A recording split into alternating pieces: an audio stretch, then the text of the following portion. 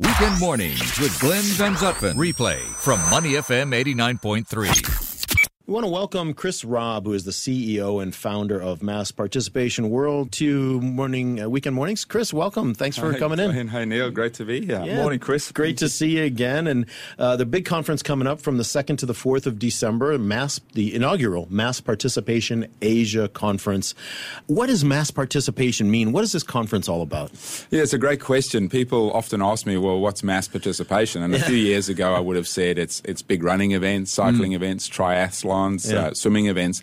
Now, more and more, I say why wouldn't that be grassroots football, grassroots rugby, baseball, whatever country you're in? You know, tens of thousands of people getting out there and getting active, getting healthy, being together with family, friends, bonding, all those kind of things, impacting their health and well-being in a great way in big groups. I mean, you're the CEO of Mass Participation World, and you founded it, I believe. How did it come about? What was the reason what motivated you to start this off? Yeah, thanks. It's a great question. I've been in the industry now for 35 years. I organised my first event when I was 16 and growing up as a schoolboy in Zimbabwe. This was a running event? A running event, little fundraiser at my school in Zimbabwe. 16, yeah, and I've now been in the industry 35 years.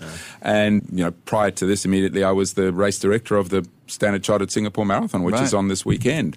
And about 5 years ago, 2015, I recognized that there was this opportunity to bring this industry together, promote collaboration, encourage best practice as the industry continues to expand in massive numbers across the region. There's like 1,600 timed running events in China this year alone. What? 40% year-on-year growth from last year. India's exploding. Singapore's gone through that and is kind of plateauing a little bit at the moment. So it was like, how can we bring the industry together? And in the industry, there are a number of different conferences, but in single verticals, there's a Running USA and a Triathlon Business International. And I believe that the entire industry can work together. We all face similar challenges and opportunities. So bringing the people together from the industry, whether they be organisers, sponsors, governments, cities, suppliers, to learn from each other, to collaborate, to look at ways that we can expand and grow the business. And is that what you talk about? Sorry, Glenn, is that what you talk about? How you organise events better or sharing resources? What sort of things do you talk about? Yeah, it's a lot of, and what I try to do with Mass Participation World. So it started in 2015 as Mass Participation Asia, and it's now become Mass Participation World with aspirations to take it global.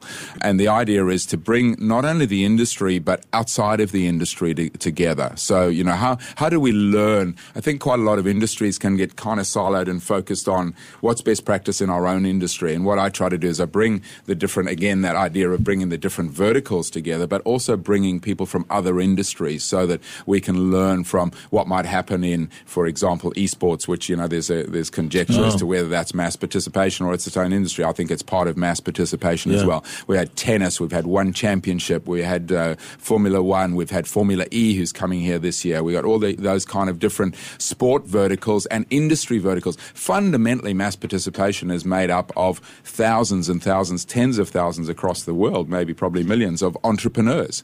It's, a couple of people with a passion project that they say, well, I'm a runner and let me organize a fun run and I want to make an impact. So there's a lot of teaching entrepreneurial skills as well. Yeah. In studio with Mass event organizer for decades now, Chris Robb, who is the CEO and founder of Mass Participation World, a big conference coming up here in Singapore, the 2nd to the 4th of December at the Hilton. And Chris, you're going to have hundreds and hundreds of delegates from dozens of countries, renowned presenters. What is the scope and the breadth of what's going to be talked about at the conference this coming week? Yeah, the theme for this year is Mass Participation 365. So I believe, and a number of people, one of our big supporters of this conference is Mr. Lim Teck Yen, the CEO of Sports Singapore, and you see the amazing work that Sports Singapore and Singapore generally, I think Singapore is a leader in terms of getting people active. Because you've been here for decades already in Singapore, and you've seen the growth of it. I've seen the growth. I mean, I was here for the very, whilst I wasn't working on it, the very first Standard Chartered Marathon, where I think it was 3,000 participants. I remember it. Yeah. And that's grown on to, that tonight there'll be over 50,000 people running around there. So it's incredible what Singapore's done. And we believe it's important to drive year-round engagement, so people don't just run in the marathon and then go away and do nothing. It's how can we get people to be active all year round?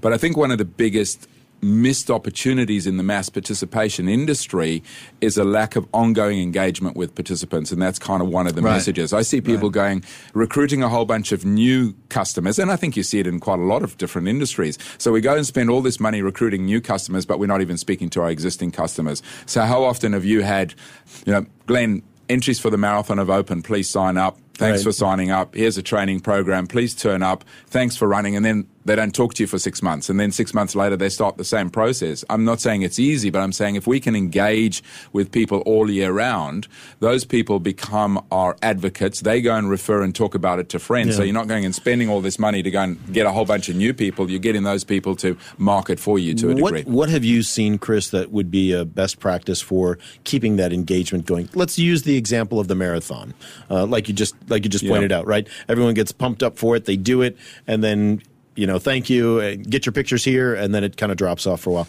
What should be the next logical steps over the next 6 or 9 months? Yeah, look, it's not easy, and that's I'm not sitting here saying I've got all the answers. Sure. And it's about being authentic, as you would appreciate as a consumer. People that come and speak to you in an authentic way are generally people you're going to be engaged with. But I think the beauty of marathons and running events, triathlon events, cycling events is everyone's got a story. There's so much great content there. People run to raise money for charity. They raise money for a cause that they're passionate about. It's a challenge, having a beer with your mate and saying, come on, let's run the marathon this year, or let's go and cycle in France and do Étape de Tour as one of the stages of the Tour de France. So I think it's harnessing so much of that amazing content and continuing to share that and engage with people. So people that ran in the marathon tomorrow, what are they doing in 6 months' time, 9 months' time? What are their stories that can be shared with other people within that group is one of the ways of doing it. Obviously, you have a lot of partner brands that are involved in it as well. So what are ways of bringing those brands into the narrative? So it's not just a sell, but it's opportunities to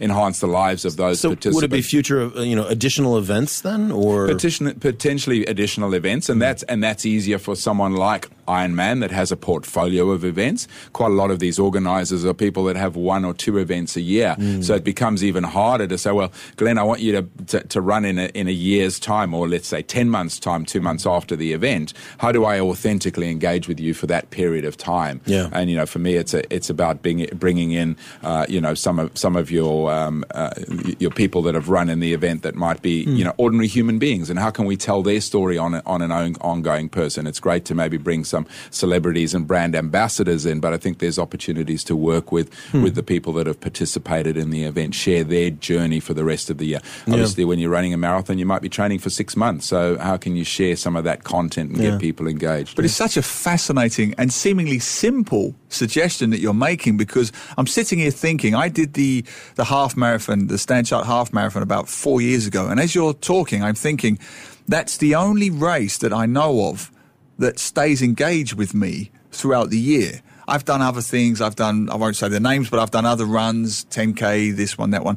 They've never followed up with me. Once that race ended and I got my photos, the Eco Run would be the other one. So the NTUC Eco Run and the Stanchart Marathon, they follow up with me all through the year. And that's why I'm aware of their events. I'm aware of what's coming up. I'm aware of what's past.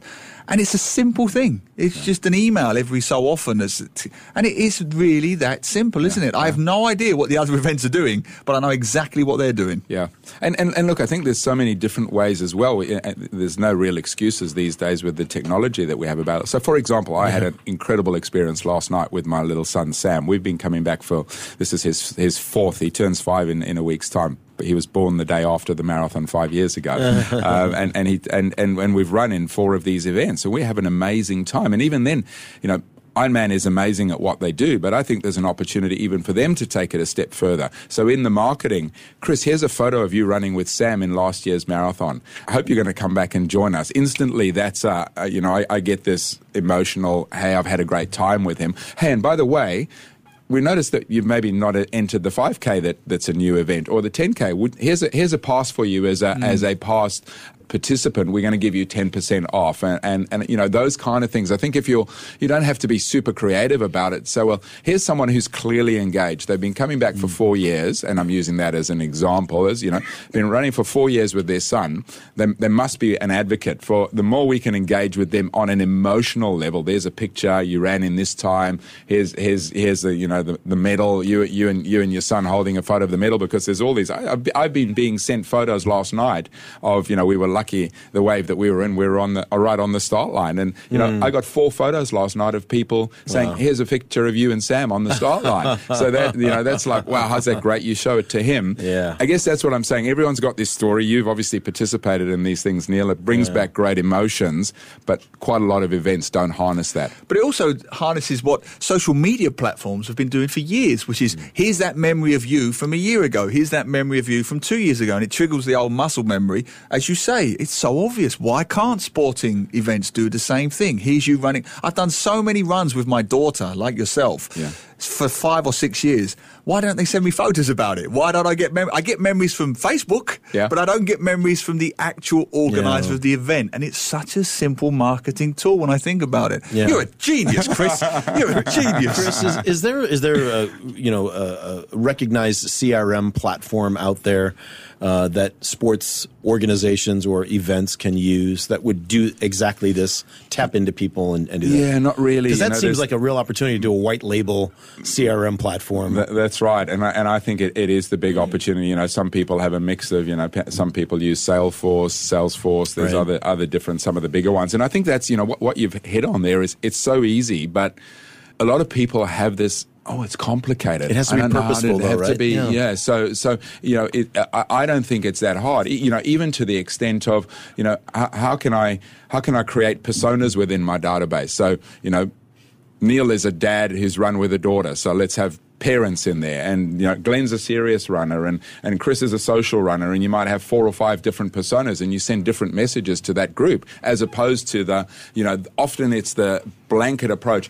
Entries for the marathon, and I'm not even using this as Singapore as an example, entries for the marathon have opened, as opposed to last year you ran in the 10K, entries for the 10K are open, and maybe you'd like to run in the half marathon this year, but it's this blanket festival thing where it's not even targeted enough to know that Chris is a bloke who turns up and runs with his kid every year. Maybe the marathon's not that interesting to him, but the kids dash, or maybe the 5K or the 10K might. So those kind of things, which, you know, again, coming back to the point that I made a little while ago, the industry is made up of lots of entrepreneurs, lots of small businesses, many of them struggling. The business model in this industry is under quite significant threat in terms of, whilst it's exploding in many parts of the world, the cost of doing business is getting higher and higher. I was just at the press conference yesterday for the marathon, and I bumped into some people from Melbourne. They've just had a situation, their Federation Square in Melbourne just doubled the cost of all of their rentals for running events. So it went, in that case, from $20,000 to $40,000, just like that. Someone in the council said, we're doubling it. And this is happening in many places around the world. So costs of doing business, security, all those kind of things. And a lot of these entrepreneurs say, well, we're so busy trying to make ends meet over here that marketing almost becomes an afterthought, where it should be the thing right in the beginning, whereas we're investing in CRM to engage with these participants so that they keep coming back. And the rise in mass participation that you talked about across the region is not enough, obviously, to offset these costs, these additional costs? What's happening is that, as has kind of happened as the running boom of the 70s and 80s kind of spread across the world, quite a lot of people look at it and say, this is a way to make money. They do the quick calculation and they say, well, 10,000 people running at X number of dollars. People don't understand the business model of, you know, the time that's involved, which is obviously money, the cost of setting up the events, all the infrastructure and everything that you're giving, the goodie bags and the medals and that kind of thing. The model here in Asia is completely the reverse in many ways of what it is in Europe and America. So in Europe and America, many of those events will sustain on entry fees because they're paying fairly large ones, whereas, you know, in Singapore it's slightly different. But as you go into Malaysia and Thailand and China and India, you know, people are paying $5 and $10 for an entry fee. So you have these events that get built, and because the numbers are massive, they kind of break even for a long time. They're dependent on sponsorship, and you might have an event that's been around for 5-6 years. They lose their title sponsor or they lose their government grant and they disappear overnight. Whereas in America, if someone loses a title sponsor, that means they've lost their cream and they can still maybe continue you to hang in there for a while. Yeah. So that kind of model is quite tenuous, and again, it's people running it from their spare rooms in many instances. And on that point, I mean, Glenn and I have been talking about the issue of sustainability and waste all morning. The goodie bag culture, which is particularly prevalent in Singapore. I have a real complicated relationship with it, because I understand why we always want something for nothing in Singapore, or the perception we want something for nothing. We want to show that we participated, but I do struggle with the waste. I've taken part in the Eco Run, which doesn't give goodie bags if you don't want them. Where do you stand on that? Oh, very, very much aligned with what you're talking about. In fact, we have quite a sustainability thread in the Mass Participation World Conference this year. So we have a really exciting panel that is being chaired by Mike Nishi, who's essentially the race director of Chicago Marathon. And Chicago Marathon is a world leader in what they do. They have a real... My hometown. Yeah. Oh, it's absolutely wonderful. In fact, I had the privilege of being over there this year for the race and seeing what they do. They've got so many circular systems within there. So all the bottles, the cups get taken and they get composted. Brilliant. And they bring them back and they build parks along the route. The heat sheets that they give, because it's often quite cold, get recycled and turned into planks, which they make benches out of that they put in parks. The bottles get recycled into fabric, and the T-shirts are made out of them. So Mike's going to be leading that. We've got Girish Ramachandran, the regional president of Tata Consultancy Services, on that panel. Nalin Naidu, who's coming in from Switzerland. We've got a really high-powered panel. Dan Ashworth, who's one of the biggest producers of medals in the US, is coming to talk about the recycling that they do of medals that are left over in events and so on. So we want to talk about their carbon footprint, though. Exactly. Getting into that. We don't want to sound like Coldplay. Yeah, so they've done those carbon offsets. That sounds wonderful. Yeah. When I did the Eco Run, very quickly, they had a simple plastic reusable foldable cup that you hooked to or kept it in your pocket, filled it, put it back in your pocket. It's the simple stuff, I think, at these events that have the long-term legacy. I saw an incredible picture last weekend. So one of our other sustainability sessions is CIMB and the Music Run. So they've partnered together in Malaysia. CIMB saw this great platform to share their corporate sustainability initiatives, and they had what they believe the first carbon neutral running event in the region, maybe in the world. Wow. Incredible initiative. Fantastic. And Sam Middlehurst, who's the founder of the co-founder of Fresh Events, who put it on, showed me a photograph of the stadium in Kuala Lumpur half an hour after the event finished. There wasn't one piece of plastic or refuse or anything on the stadium floor. Amazing. And they'd had nearly 20,000 participants in that event, and all these initiatives, they put in no plastic bottles and all sorts of other things. So it's hard, but the opportunities are there. That's the positive note to end on. That's the way forward. Chris Robb, the CEO, founder of Mass Participation World, big conference coming up here, December 2nd to the 4th at the Hilton. Thanks so much for being on with us on Weekend Mornings. Wonderful. Thank you. Great to see you guys again. Thanks for having me. Thank you, Chris. Thanks. To listen to more great interviews, download our podcasts at moneyfm893.sg or download the SPH radio app available on Google Play or the App Store.